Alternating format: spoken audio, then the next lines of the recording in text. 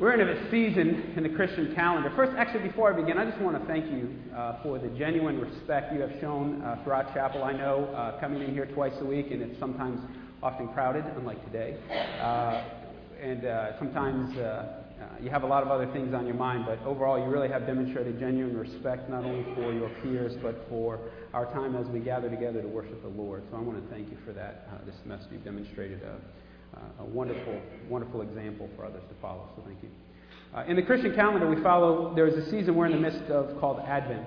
And a lot of you, maybe many of you didn't celebrate or prepare for the Christmas season by journeying through Advent. Maybe it wasn't something that your church focused on. But Advent really means coming. And it means the coming of our Lord. So we prepare for the coming of the Lord starting the first Sunday after Thanksgiving. And each Sunday, the following 4 Sundays until the Christmas day, there is a different theme and a different focus. But we always focus on the coming of the Lord. And the first 2 Sundays of Advent really focus on the Lord's second coming. The lectionary texts for the week are focusing on the second coming of Christ. In fact, the text I'm going to be reading from Romans, we're focusing on the second coming, when Christ returns for his people. That is what we're preparing for. We prepare in that way as Christians. And we're going to look at how must we live in preparing for the return of the Lord. And we're going to talk about that in a minute. But then the last 2 Sundays of Advent, then of course Christmas Day, we prepare for the coming of Jesus in the manger. And during the Advent season, a lot of churches you'll see, like they have up here, an Advent wreath. And for each Sunday, a candle is lit. And we begin at a distance in Advent. And that's actually the title of today's message. We begin at a distance. And at Advent, we begin at a distance 4 weeks out. We focus on the second coming of Christ. And as we move closer to Christmas, another candle is lit. So next week there will be 2 candles lit. And then the following week 3 until Christmas Sunday. And the center candle is lit for the coming of Christ. So we begin at a distance with just a small light to lead us, with just a small light to guide us. And as we prepare for the coming of the Lord, what does that mean for our life? What does that mean for our home? What does that mean for our church? Because it's not just an individual journey, it is a corporate journey we're called to take. It's not just about me and Jesus, it's about us as a corporate body, it's about your churches. And I hope that as you return home after finals, after you ace all your finals, and I know this will be the highest GPA on record at Eastern Nazarene College, I just believe that. But as you return after that, I hope that you're taking part in an Advent journey with your community of faith. So we prepare. We begin at a distance, and we begin the journey together. Our text today is found in Romans chapter 13, verses 8 to 14. Romans chapter 13, verses 8 to 14. And here Paul is talking about what must it look like to be people of God as we prepare for the Lord's return. And you're going to see he's going to talk about in these verses that the day is drawing near, the night is almost past. We must prepare for the Lord's coming. So Romans chapter 13, verses 8 to 14. Will you please stand for the reading of God's Word?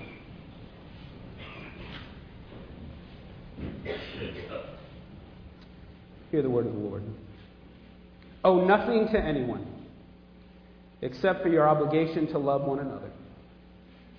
If you love your neighbor, you will fulfill the requirements of God's law. For the commandments say you must not commit adultery, you must not murder, you must not steal, you must not covet. These and other such commandments are summed up in this one commandment: love your neighbor as yourself. Love does no wrong to others, so love fulfills the requirements of God's law. This is all the more urgent, for you know how late it is. Time is running out. Wake up, for our salvation is nearer now than when we first believed. The night is almost gone, and the day of salvation will soon be here. So remove your dark deeds like dirty clothes and put on the shining armor of right living, because we belong to the day. We must live decent lives for all to see. Don't participate in the darkness of wild parties and drunkenness, or sexual promiscuity and immoral living, or in quarreling and jealousy. Instead, clothe yourselves with the presence of the Lord Jesus Christ. And don't let yourself think about ways to indulge your evil desires. Let us pray. Heavenly Father, your word has been spoken. By the power of your Holy Spirit, apply it to our hearts and lives that we might be forever changed. Let the words of our mouth and the meditations of our heart be pleasing in your sight, O Lord, our strength and our Redeemer. Amen. You may be seated.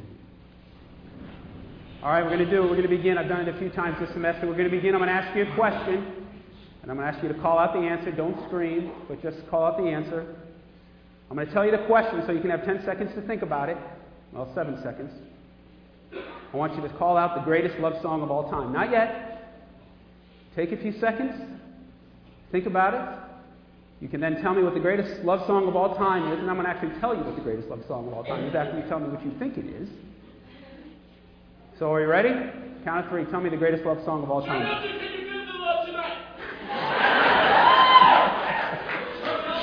One, two, three.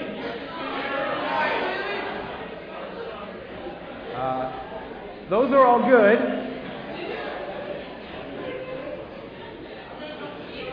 Thank you, thank you. The voting poll is now closed. Thank you. The greatest love song, actually he sang many great love songs. It's from the disco era, before my time. I was a small child. One of the greatest love song artists of all time was a man by the name of Barry White.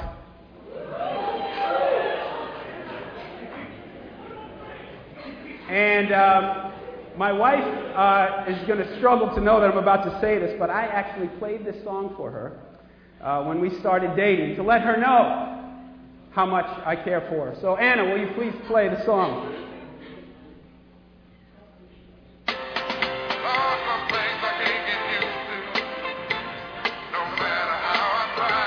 Who knows this song?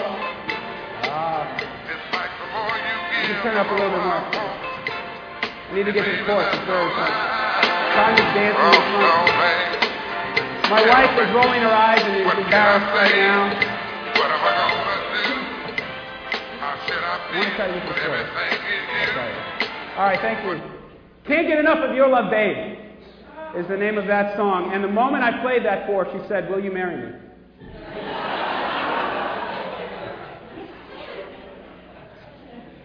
Or maybe I imagined that. I can't remember. I also told her, this is true, I actually really did play that for her. On our very first date, maybe I shared this too, I told her on our first date, I just need to let you know from the beginning, Michael Jackson is the king of pop. I really told her that. And whining, shaking his head, he doesn't understand, but that's all right. But the greatest love song, could have asked the great Don't Answer, greatest movie, all these things, all these songs and poems, and there are so many people better than I that could articulate love and what it means and what it's all about. But here in this text, Paul is telling us that love is fulfilling all the requirements of God's law. If we would just be people of love. He's quoting from Leviticus 19:18, "You shall love your neighbor as yourself." That verse in Leviticus is the most often quoted verse from the Pentateuch by New Testament writers. Meaning the writers of the New Testament, the Pentateuch, the first 5 books of the Bible, they quote that verse more than any other verse out of the first 5 books of the Bible. Leviticus 19:18, you shall love the Lord, you shall love your neighbor as yourself. And so that's what we're called to do. And I've heard a lot of messages about love, and I've heard a lot of poems and great songs, and obviously we just heard one of the greatest songs of all time about love and all of that, but we still fall so short. And sometimes we put it up on this pedestal, and we can write about it and sing about it, but we still fall so short of what God is calling us to do and to be. So I want to begin by what Paul is saying love is not. And so I want to jump down to actually verse 13. I know I'm getting out of order here, but he tells us in verse 13, "Do not participate in the darkness of wild parties and drunkenness, or in sexual promiscuity and immoral living, or in quarreling and jealousy." What he is saying there is, do not do anything that harms or breaks down the community. Don't do anything that breaks down the community of faith. Again, we're on this Advent journey. We're journeying together, so keep that in mind, that as we journey, not only during the season of Advent, but as Christians, as we journey together, we must not do anything that harms one another or breaks down the family, that breaks down the community. And you've heard many of messages on wild parties and drunkenness and sexual promiscuity and immoral living, that we often miss that at the same level he's putting something else there that we quickly read over, that I'll just use this one as an example. He also says, or in quarreling and in jealousy. Jealousy, quarreling, that breaks down what God wants to do through us as a community. That breaks down what God wants to do through you. The way that God wants to let His light shine through you. His light shine through you. It's broken down. It can't work to the fullest if there is jealousy. You've heard many messages on the other things, and they're very important. I'm not dismissing them, but I don't know if we talk a lot about jealousy or quarreling. Because many of us are pretty good at that. We must be critical in our thinking. We must be critical in our thinking. That's one of the reasons why you're here. You must be critical in your thinking, but we must not become critical in our spirits. To be critical in our spirit is where we're really hoping someone fails. We really hoping someone messes up. We really want to point out to them, you could have done this better, and you know what? Maybe they could have. But our spirit becomes one of where we want to see them fall, we want to see them stumble, or we don't want to see them succeed because of jealousy, because of insecurity. And that destroys us. That destroys communities. That destroys families. That destroys communities of faith. And Paul's saying we must be above that. We must be people of love. So we must be critical in our thinking, but not critical in our spirit. In the beginning, it's kind of interesting. He bookends this passage. It begins with 8. Owe nothing to anyone. And then he concludes by saying, don't let yourself think about ways to indulge your evil desires. It's bookend. In between those two, we have this incredible passage of calling us to love. Owe nothing to anyone. Because if you are indebted to someone, it prohibits all that you can do and be and give. Now, I was in debt higher than most of you when I graduated school. I know what that's like.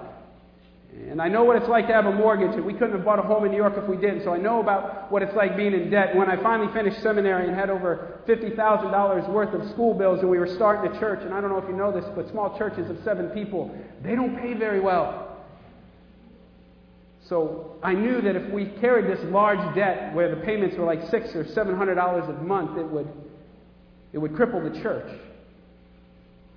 So for 2.5 years, I worked another job and my wife worked full time before the children arrived. And in 2 years I was able to pay, we took almost 100% of my salary to pay that off. And there will be times that will go into debt, but Paul is saying, please don't become so burdened, don't be so indebted that you can't allow God to use you to the fullest. Don't allow your debts to become so great that you're not able to tithe. Don't allow your debts and your time commitments to be so burdensome that you can't commit time to the church and the ministries of the church. See, it's about journeying together in a community, and if we have too much debt, if we have too many commitments other than what God has called us to do and to be, it hurts the church and it breaks down the community. Love satisfies all of God's requirements. It's not about rules. I preached about that a few weeks ago. And here in verse 10 it says, love fulfills the requirements of God's law. The Christian life is not about following rules. It's about allowing Christ to be manifested in your heart and in your life so that you love others the same way that Christ loves you. So you make the same sacrificial giving to another person's life the way Christ has made a sacrificial love offering you by dying on the cross for us. Love fulfills the requirements of God's law. William Greathouse writes, the person who truly loves in this way will be found to have fulfilled all the commandments of the law. So the Christian life is not about rules. But when we truly live a life of love, when we truly live in a way that surrenders our heart and life to God, we naturally will fulfill the commandments because we're living as Christ called us to live. Loving others as ourselves. In verse 14, did you catch it? I had the title of a message a few weeks ago called the ENC Dress Code, and it was out of Galatians, and now we see it again here in verse 14. Instead, clothe yourself with the presence of the Lord Jesus Christ. Clothe yourselves with the presence of the Lord Jesus Christ. I'm learning more and more as I continue this journey what that means and what that looks like. It is a journey. And sometimes that journey takes us to interesting places, and the Lord will call us to love challenging people, or the Lord will ask us to forgive others, even if they haven't asked for forgiveness. It's a challenging journey. Are you willing to be a person that loves others the same way you love yourself? That's the journey we're called to take and to follow. And it's easy to say, I'm reading a book called by Greg Morrison. Maybe many of you read it, called 3 Cups of Tea. And this is a man who was hiking up K2, and he was injured and got lost in the mountains. And a small little village found him. He stumbled into a small village and found him and cared for him. And he was there, I think, for several weeks. I'm only 27% of the way through the book. At least that's what my Kindle says. I'm 27% of the way through. But they cared for him. So he has this passion now to go and build schools in these small little villages in Pakistan and Afghanistan where there's no formal education and the children are sitting outside on the cold ground. And we look to Greg Mortensen's life, and it's a powerful, powerful story. Again, I'm only a quarter of the way through it. And we think, wow, why can't I do something like that? And we look at the big and the grand and say, and we allow that to inspire us. But Greg Mortensen, after he came back from Pakistan, he lived for a year out of his car. He worked at a hospital, he had a good job, and he was saving money to build a school in Pakistan. He was trying to save $12,000 to go back to Pakistan in this remote mountain area to build a school, and he sent out over 580 letters asking for money. He sent letters to Oprah. Oprah didn't make a contribution. He sent letters to anchors and celebrities, anyone could. 585 letters, I think it was, he sent out, and he got one check. He got one check. I believe it was from Tom Brokaw, because they went to the same university, different years, but they went to the same university, and Tom Brokaw gave him $100.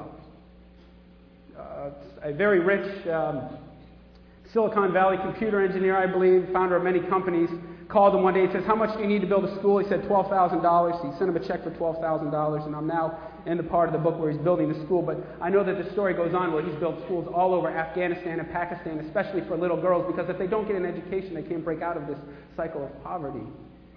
And we look at that and think, wow, Greg Mortensen, wow, Mother Teresa, and they are great and wonderful things, but those are the macro, the big, the tremendous things. But Greg Mortensen loved them when he was in that little village and got to know them and lived a year in his car to try to save. We don't glorify that story. We kind of talk about it a little bit, but we want to get to the big picture. We must love people every day in the simple, everyday things of life. That's how we're spiritually formed. That's how God works through us and grows in us, and the love of Christ is glorified in us. And most of us will do things that the world knows nothing about. Most of us will never be a Greg Mortensen with best-selling books, and his books are good, and I'd recommend, again, reading him. And Mother Teresa, of course, I've read all of her stuff. We love all of that. I'm not putting that down at all, but we need to accept the fact that most likely for most of us, we will not be at that level. But will you still love? Will you still make sacrificial gifts? Will you still orient your life in a way that you live on little so that you can give more to others? Love does no wrong to others. Love fulfills the requirements of God's law. So love your neighbor. Owe nothing to anyone. As we move on down into the verses, we see that we still have time, but time is running out. The night is almost gone. The day of salvation will soon be here. He's talking about when Christ returns. Christ will return for us soon. That day is running out. So while we have this time now, let's do all that we can to love others. Let's do all that we can to care for one another. Let's do all that we can to be people of reconciliation. Let's do all that we can to be people of justice and people of peace. He's calling out and he's crying out to live in such a way. And so this first week of Advent, as we begin the journey, the challenge, the scriptures from today is for us to live the same way. We live in the most affluent country in the history of the world. But are we living in a way that we're able to make sacrifices so we can give to others in need? Whether that is sponsoring a child for a month or even donating a teddy bear, it makes a difference. Are you loving your neighbor as yourself? Are you caring for others? He gives this metaphor, the night is almost gone, the day of salvation will soon be here. He's referring to that point today, which I know you're all sleeping, where here in the Quincy area, I walk my dog very early in the morning because she refuses to sleep in. So I walk her in the morning. There will be times when I'm on the beach where I can still see the moon and I can see the sun. There are actually those moments in the day where you can see both at certain times of the month, and it's a beautiful and glorious scene, and that's the time of day that Paul's talking about. The night is almost past. Evil has been defeated. It's not yet been completed, but it's almost done. The day is almost here. Our time is running out. Please be people of love. That's who we're called to be before Christ returns. And it really is a beautiful walk. It's probably about 5:30 in the morning, 6. It's different times of the month. You can see the sun and moon, and I stand there in God's beauty and majesty, and I'm just amazed. And it's really a holy and sacred moment. I feel like I'm in the presence of the Lord, and then I take a bag out of the leash and bend over and pick up my dog's droppings. It really kind of kills the moment, actually. Professor Twine's giving me the thumbs up. He's like, oh, that's sacred and holy, sacred and holy. It's a beautiful time of the day. And that's what Paul's saying we're living. The night is almost gone. Day is almost here. Will you be people of the light? Will you be people of the day? Will you live in a way where people look to your life and see the light of Christ shining through you? The way that he says it in verse 12 and 13 is this: put on the shining armor of right living. Put on the shining armor of right living, because we belong to the day. Let the light of Christ shine through your heart and through your life. David Crowder has a song called Shine. In the verse it says, "Shine your light so I can see you. Pull me up, I need to be near you. Hold me, I need to be loved. Shine your light so that I can see you." You can say, "Corey, yeah, well, he's probably talking about Christ." Yeah, it's probably so. But as Christians, we believe that as we ask Christ into our hearts and lives, the light of Christ shines through us. And then we become the hands and feet of Christ. So he's crying out, put on the shining armor of right living. Allow the light of Christ to shine through your life. Clothe yourselves with the presence of the Lord Jesus Christ. He's pleading. Time is running out. Clothe yourselves with the presence of the Lord Jesus Christ. Love others, even those who are difficult to love. You say, "Corey, you don't know people that have hurt me." And you're right, I don't. You don't know how difficult it is to love this family member or that family member. And you're right, I don't. You're asking me to forgive and to love, but you don't understand, Corey. You don't understand the pain someone has caused me. I cannot love. I cannot forgive. And you're right. I don't understand. And I don't want to belittle your pain and belittle your hurt to say, well, you just need to love. Well, you just need to forgive. Because I don't even believe that's the way God is calling us to live. Stay with me here just for a moment.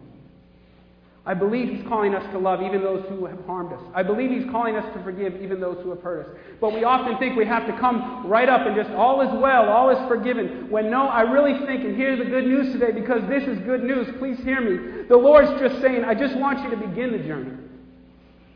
Just follow the small light that you have. Just begin the journey of loving.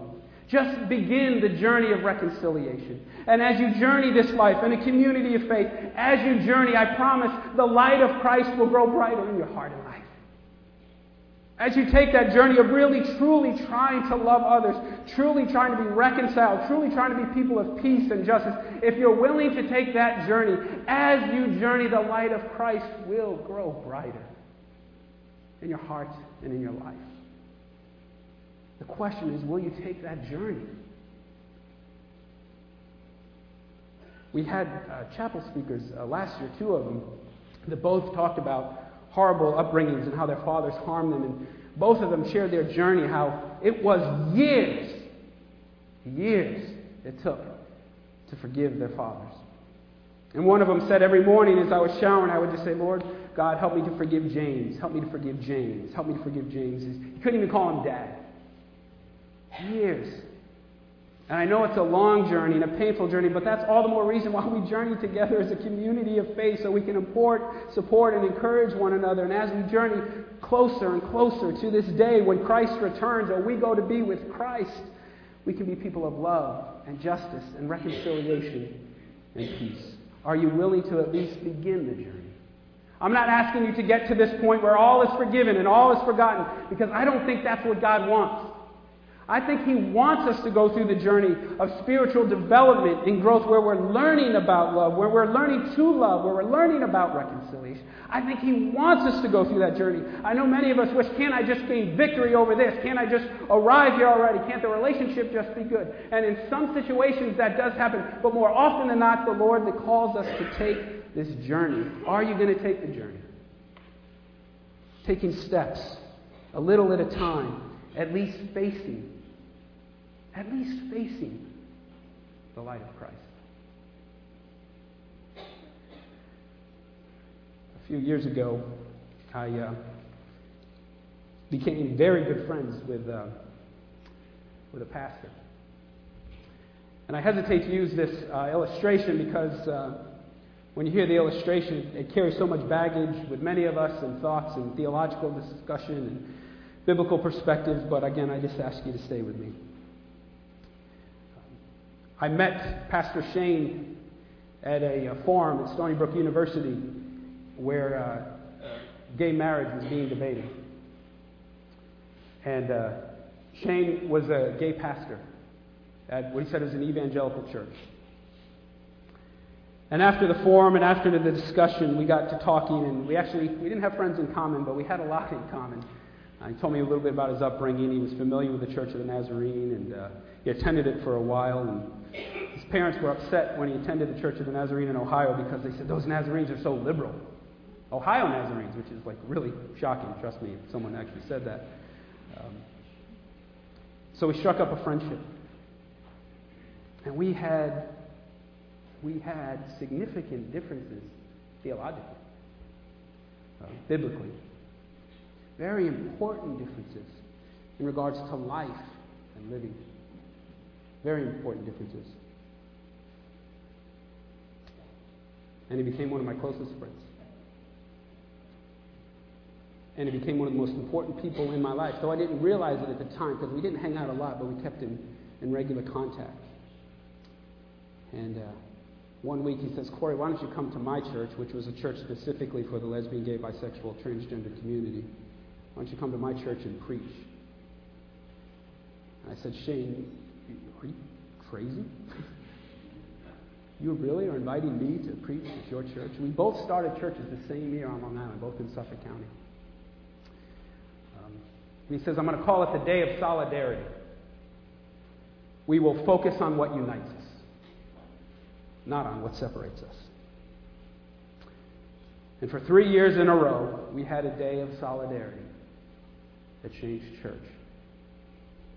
And it was a good friendship. My wife and children were in his home, in his partner's home, for a meal. And I think I shared this before. They had every Disney movie under the sun. And so my children were just in heaven. They had a dog. My kids loved the dog. And they were in our home for dinner. And there were important differences and distinctions that were important theologically, biblically. But God used him in my life in real and powerful ways to understand what we're reading about here in Romans 13. Love fulfills the requirements of God's law. The week that Professor Stevenson's article came out, a very important and good and wonderful article, and I'm thankful that he wrote it, I got a call that at the age of 36, Shane passed away in his sleep.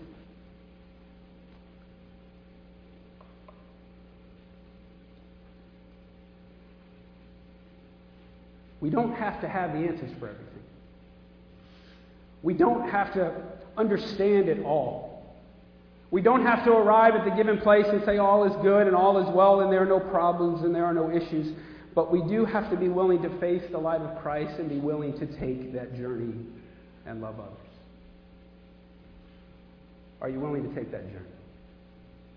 Not just during these 4 or 5 weeks during the Advent season, but in your spiritual life and in your journey every day of your life. Will you take that journey and clothe yourselves with the presence of Jesus Christ? Clothe yourselves with the shining armor of right living.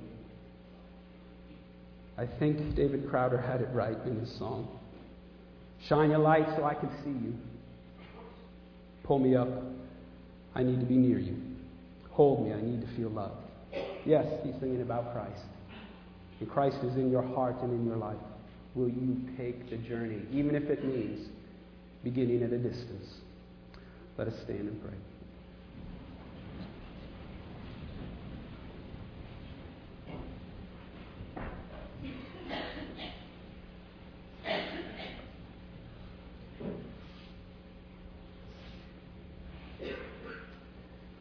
Lord, help us to love. I don't have the words like the great poets or songwriters, or I know I fall short. I just know that by the power of your Holy Spirit, you can make us into the people of love you want us to be.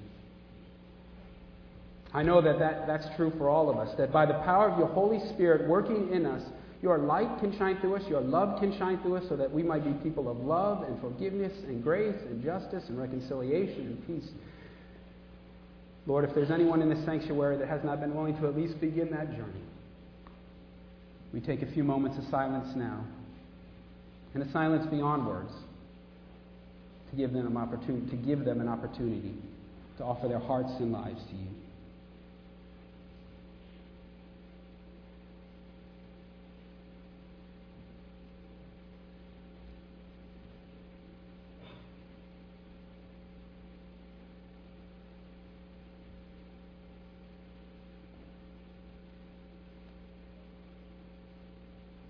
Now as we go our separate ways to complete the semester, to finish classes and prepare for exams and papers, to fellowship with one another in the calf, in the gym, and all the other activities we have over the next 2 weeks. May your light shine through us. May we clothe ourselves with the presence of the Lord Jesus Christ so that you might be glorified.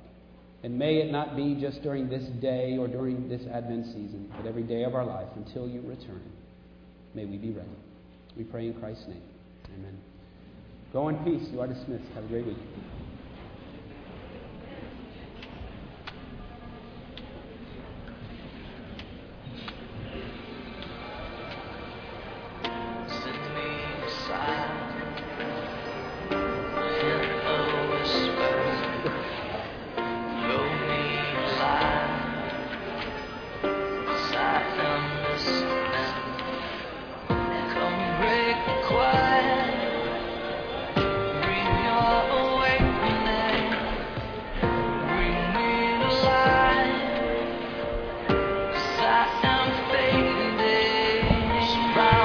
Surround me well, rush